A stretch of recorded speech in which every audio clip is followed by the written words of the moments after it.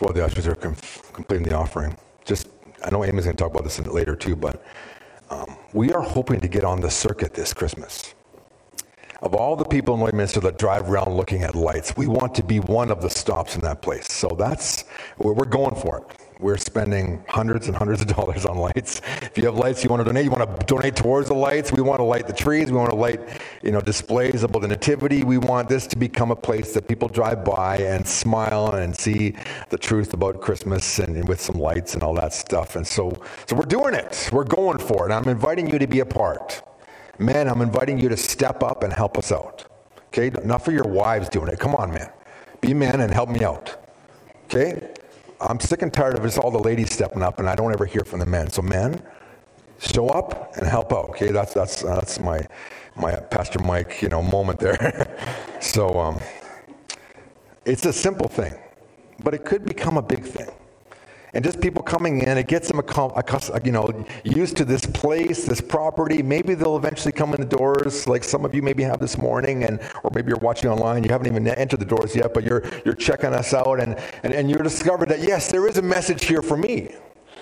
And I hope even today, as we come to Jonah chapter 2, you're going to find that there's a message for you as well. Right? Praying in times of failure.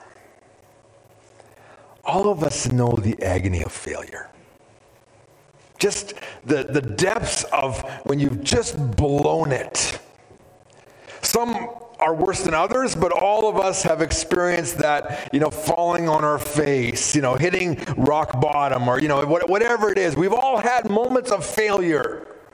Some small, some big, but all of us have experienced failure. And what Jonah 2 reminds us of is that we can actually discover God in the midst of our failure. Some of you might be thinking, I'm too far gone for that. I'm outside of the reach of God's grace. But you'll discover you're never that far outside of the reach of God's grace. Jonah has received a message from God, go to Nineveh. Instead of going to Nineveh, he tries to run away from God. God hurls a storm on the sea. He's in a boat, and the sailors are praying to God. I called them pagans last week, and that wasn't trying to be derogatory. What I'm trying to say is, to the Jewish mind, anyone that wasn't Jew was a pagan, right? So this is the Jewish listener, reader would understand that, yes, anyone who's not a Jew, of course, is a pagan. But in Jonah 1, the pagans, they're not real pagans. They're just regular people. Eventually discover God, and they're praying to him at the end. But Jonah is not praying. He doesn't pray. He's like, throw him in the water. The storm will abate, and he throws him in the water. Boom, Jonah hits the water, and he begins to sink. And the storm stops, but not before Jonah has gone through the surface of the water and is beginning the descent. You think about the worst ways to die. Drowning is one of the, top 10 of that, right? You hold your breath. People that have survived drowning episodes, they got resuscitated, will talk about how your head feels like it's going to explode. Boom, boom, boom, boom, boom. Hypoxia is slowly setting in as you're deprived of oxygen, as you sink deeper and deeper and deeper. And you're waiting for that moment when you just want to get relief and open up your mouth, but you know that as you open up your mouth, it's all over. Jonah is sinking. Of course, the truth of the matter is, the more anxious you are, the faster it'll happen. If you're flailing and pretty soon the water's going to get into your lungs, and you're not going to be able to breathe. Your heart will feel the pressure, and you'll die of a heart attack or whatever the case may be. I mean, it's a horrible. And Jonah is sinking,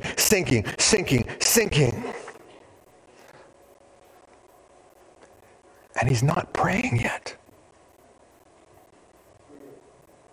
Why wouldn't he call out to God as he's drowning? In his last moments, why wouldn't he just scream, Lord, save me? But he doesn't. And he's getting to the point, the light is getting dimmer on the surface of the water. This is like, you've seen this in movies, right? The body's just kind of going down, down, down, down, down. And he's like, I can't keep my mouth shut any longer. I'm just going to take in a big mouthful of salty water and die. Drowning victims that were resuscitated said that actually when you take in that breath, there's this cool feeling in your body, and then it all blacks out. Boom. But a few of these people they've dragged out and resuscitated, and they're better. But Jonah's like, okay, this is it. I'm going down. I'm dying.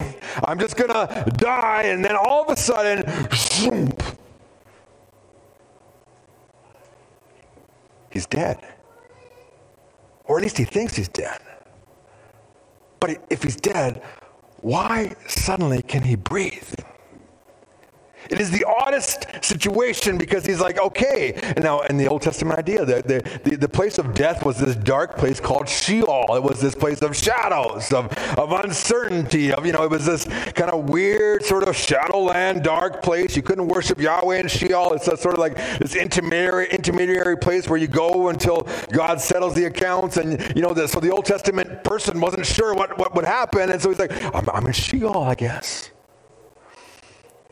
It's hot in Sheol, which of course what we would expect, right? But it's humid in Sheol. So that's really odd. And it smells like fish. You see that in verse 17 of chapter 1. The Lord appointed a great fish to swallow Jonah. And Jonah was in the belly of the fish 3 days and 3 nights. He's still not praying. He's ready to die. And in the moment that he's about to die, suddenly God's like, okay, no, it's not happening. He's in a fish. He thinks he's in Sheol. He thinks I went to hell, basically, is what he feels like. But is this hell? It's dark. It's slimy. It's moving. I mean, what is going on here? And the way it's written, he just stubbornly holds on to this experience for 3 days and 3 nights. Some of you have waited for things. I mean, Elijah and Abigail are waiting, right? It feels like years, waiting for that baby to show. I mean, if you're in a plane and you're on a tarmac and you've landed and they're like, oh, the gate's not open yet, it feels like those 10 minutes are like 3 hours, right? I mean, can you imagine sitting inside of a fish? It's dark, it's slimy, it's wet. You're breathing, but you're alive, but you're not alive. And you're waiting. You're like, what's going on? Is this death? Is this Sheol? Really? Is this Sheol? But I'm still breathing. I'm alive. I don't see any lights. I don't see the Lord. I don't see any other saints. I don't, where am I? And then, and he's just stubbornly holding on to his resolve. I'm not going to pray. I'm not going to pray. And God just works on him slowly but surely. No, Jonah, you are going to pray. You're going to get to a place where you realize why you are where you are right now. And you need to turn to me. Like I said last week, you weren't here maybe, there are some storms that come into our life as a direct result of our disobedience to God. Circumstances that are there because we have stepped away from God, and God's like, I need you to get back on track. So I'm just going to bring some things into your life that make it a little more difficult so that you turn back and get on the right road so you're moving in the right direction. Sometimes we cause those. There are other storms in life that are just the reality of living in a sinful world where people are fallen and there's nefarious activities going on all around us, and the enemy has infiltrated different cultures and societies to try to draw people away from God. And we live in that kind of a world. But there are those storms. And Jonah is in the belly of a fish because he refused to listen to God and to talk to him. It is the depth of his failure right here. He was ready to die, and God's like, you're not going yet. He swallows him, and he's there. First day, second day, third day. The ancient Near Eastern literature, which is extant to this period of time, would describe that a journey to the place of the dead would take 3 days.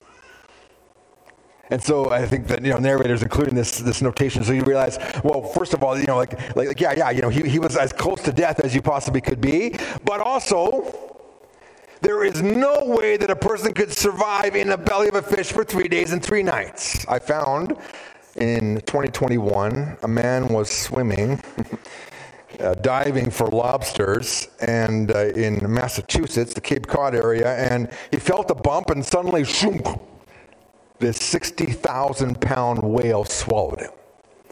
and then seconds later came to the surface and spit him out.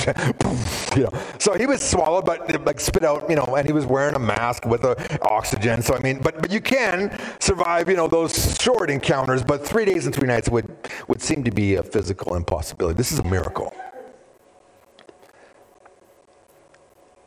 It's a miracle that God would care about someone that much. That he would intervene even as he descends to the bottom of the ocean and bring a great fish that he created for this purpose to preserve his prophet so that he could accomplish his will through Jonah. God is not done working through you people or through me. Even in spite of our failure, God still wants to accomplish his will in and through our lives. And so like sometimes it gets pretty low, but then we can finally turn to him. You see chapter 2, verse 1. Jonah prayed to the Lord the God from the belly of the fish. Finally, Jonah's praying. And then what we have here is a record of his prayer. Verses 2 to verse 9. It's a testimony.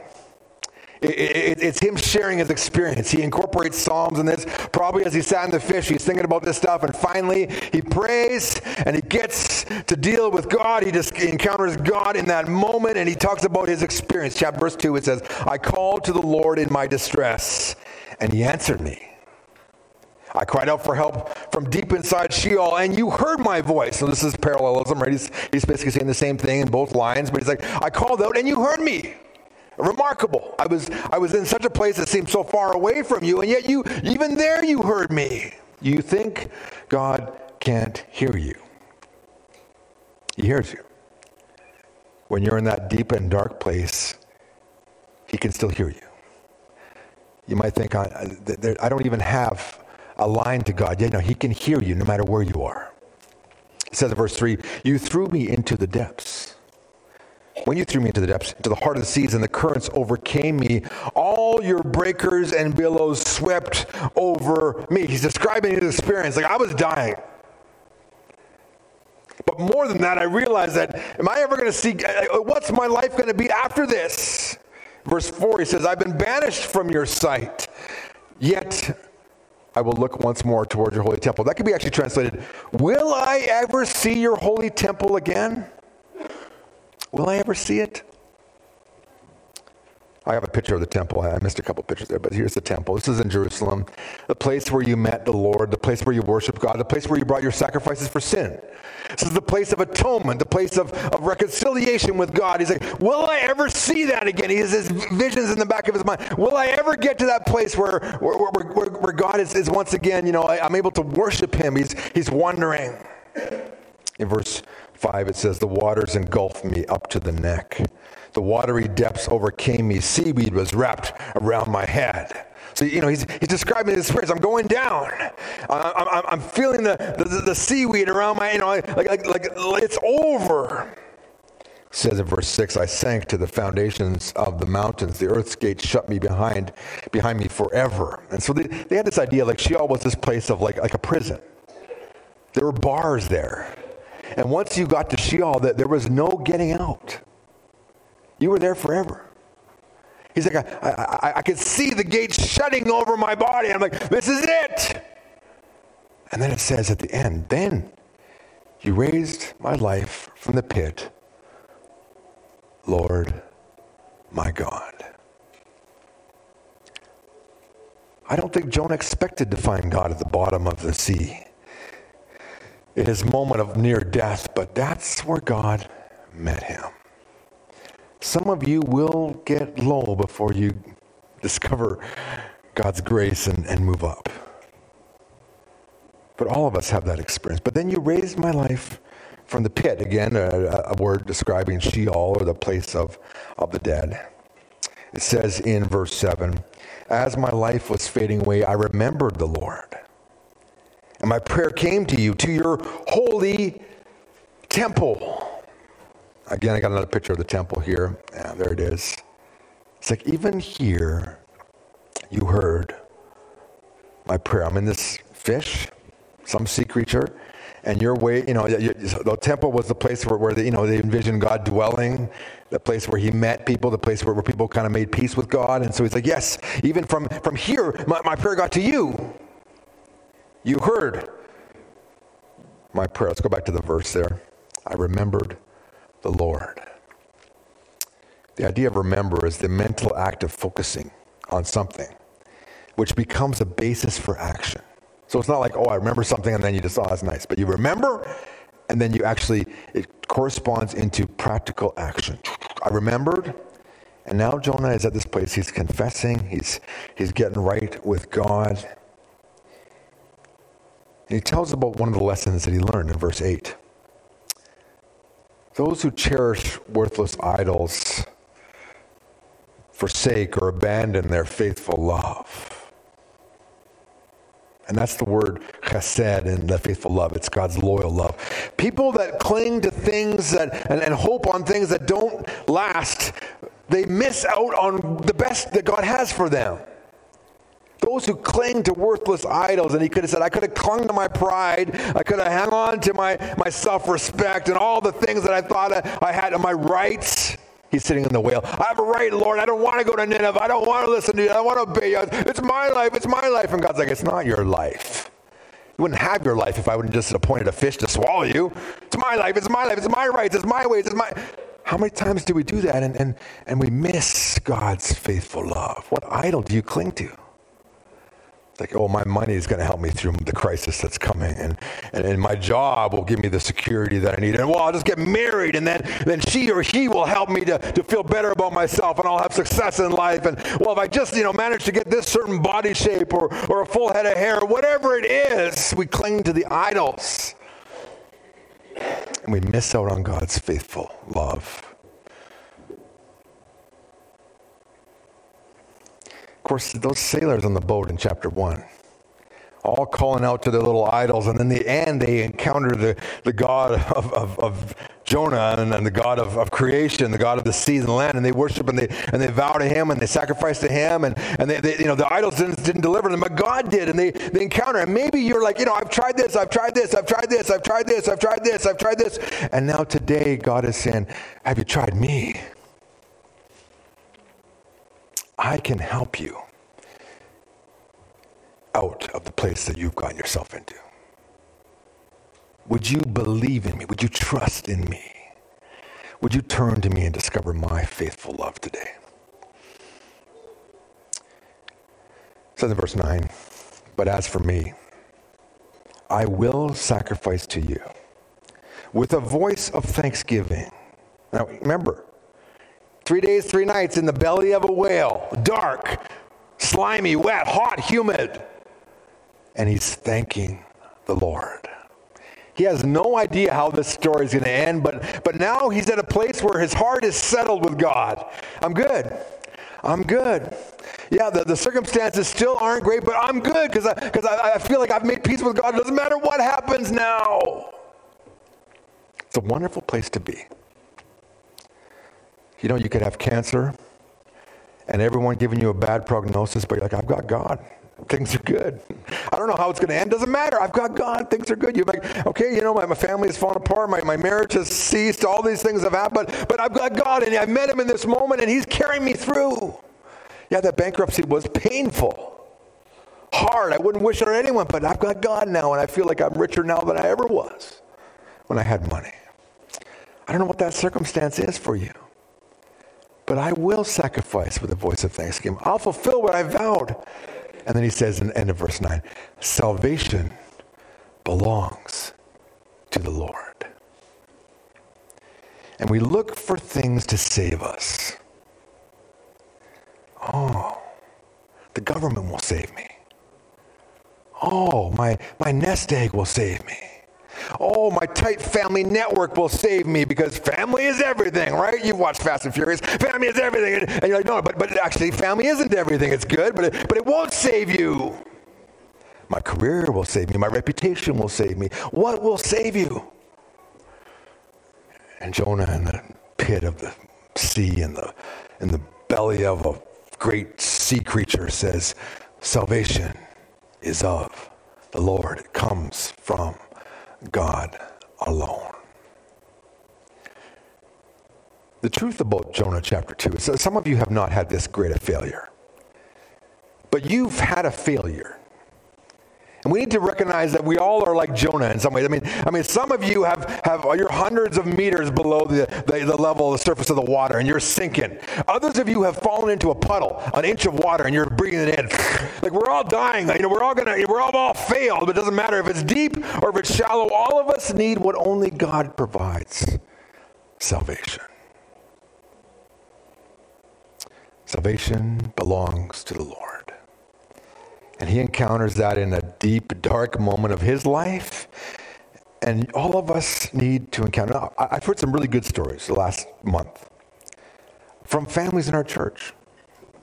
Teenagers that have come to faith in Christ, and parents that have had opportunities to pray with their kids. It's awesome. I heard about a 5-year-old who came home, and him and his mom were having a great conversation, and he prayed to receive Christ. So this is happening. It's awesome. The greatest privilege that a parent can have is to pray with their kid to receive Christ. I mean, there's not a greater experience in life than that. To see your children become God's children, boy, that's way better than anything else God could give you for your kids. Salvation belongs to the Lord. That's his final words of this prayer that's recorded in Jonah chapter 2. And he does salvation belongs to the Lord. He's still in a fish. There's no, in the sense of well, what's going to happen now? I don't know, but he knows. And I'm good with that. And God says, okay, now you've gotten to the place where I can work with you again, Jonah. In verse 10, then the Lord commanded the fish, and it vomited Jonah onto the dry land. I got a picture here. There he is. I don't know what it looked like. Use your imagination. They figured that his skin may have been bleached inside the mouth of the whale, and so he came out kind of looking like one of those guys without pigment, those white, glowy kind of people, alienish, right? So there he is. And God's like, now let's do this again. We'll get that in chapter 3, but understand, you may have gotten to a point where you're like, can God do anything with me? And God takes him to that experience. He finally prays. He prays the prayer of thanksgiving. He acknowledges God as a source of salvation. And then there he is on the beach. And we say, well, what are the lessons of this chapter? Well, here they are. The first one, Jonah chapter 2. God is relentless in his pursuit of us. We try to run away from him, but he doesn't let us go. He cares for you so much that he just wants to get your attention. And you run away and you pretend he's not speaking. You try to hide from him, but he's like, no, I love you that much. Now, if you're a parent, you understand this. Especially if you maybe have a kid that you're estranged from, you understand this. Maybe you're estranged from your parents. You understand this. But God the Father, in his deep love and compassion and mercy and grace, says, oh, how I just want you to be part of my family. And he doesn't give up on us, even though everyone else might. And worst of all, we give up on ourselves. We think, I am not worthy of anything. I'm such a loser. No one has any hope for me. And God says, no, I have hope for you. Number 2, God hears us when we call out to him out of our brokenness and failure. If you remember a couple weeks ago, we talked about the Pharisee and the tax collector. God is not interested in self-righteous prayers. That just kind of bounces off the ceiling. Those prayers don't get to him. But people that come to him in brokenness and failure, God's like, yes, I hear that one. That line, he answers that line, that call. And he responds in grace and mercy and offers forgiveness to anyone who calls out to him in brokenness and failure. This is the good news. This is what we talk about in new life, right? You're like, my past life is a horrible mess. But God says, great. Now let me start fresh with you and let's build a new life based on Jesus Christ, where you can move up and out in new life in Jesus Christ, together with other people like you. Broken, hurting, messed up people. That's what our church is all about. And God hears us. Today, if you're here or if you're watching online, you can reach out to God and just say, Lord, man, I didn't think anyone could help me. But your word seems to indicate that you will help the broken and the hurting and the messed up failure. So would you just help me, Lord? I call out to you. And he hears that one. He answers it. Verse number 3, God is the only source of hope and salvation. If you're counting on anything else to get you through, you will be disappointed. Even the people that you love the most won't carry you as far as you need to be carried. They're there to help, but what only God can do.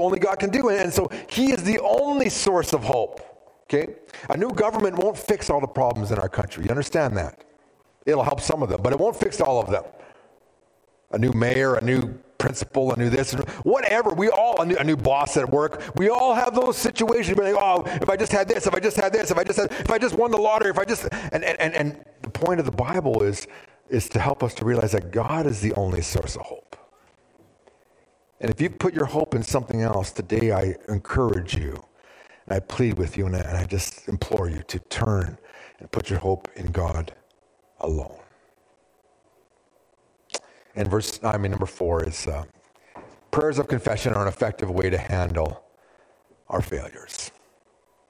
Just come clean with God. Just put it out there, Lord. Here it is. Psalm 32, verse 5 says, "Then I acknowledged my sin to you. I did not conceal my iniquity. I said, I will confess my transgressions to the Lord, and you forgave the guilt of my sin."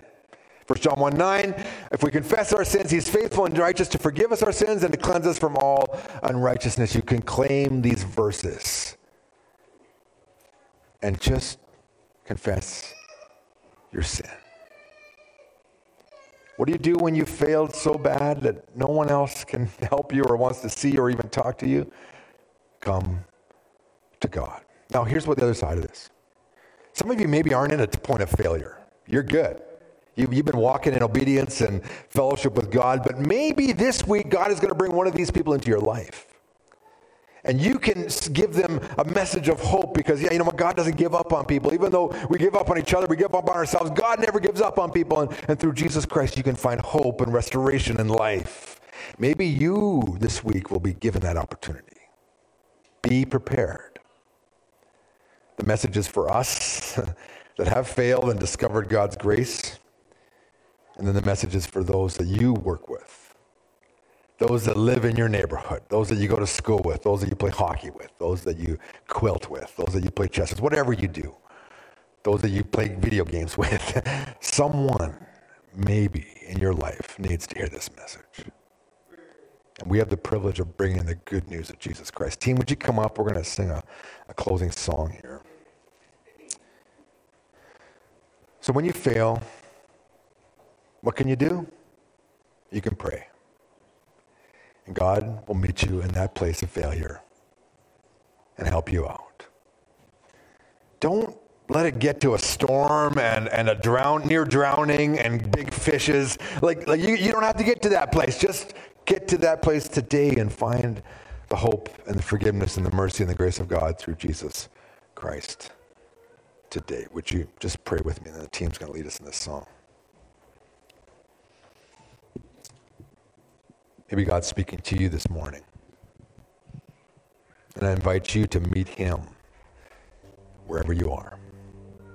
Bring your junk and say, Lord, you know all this stuff.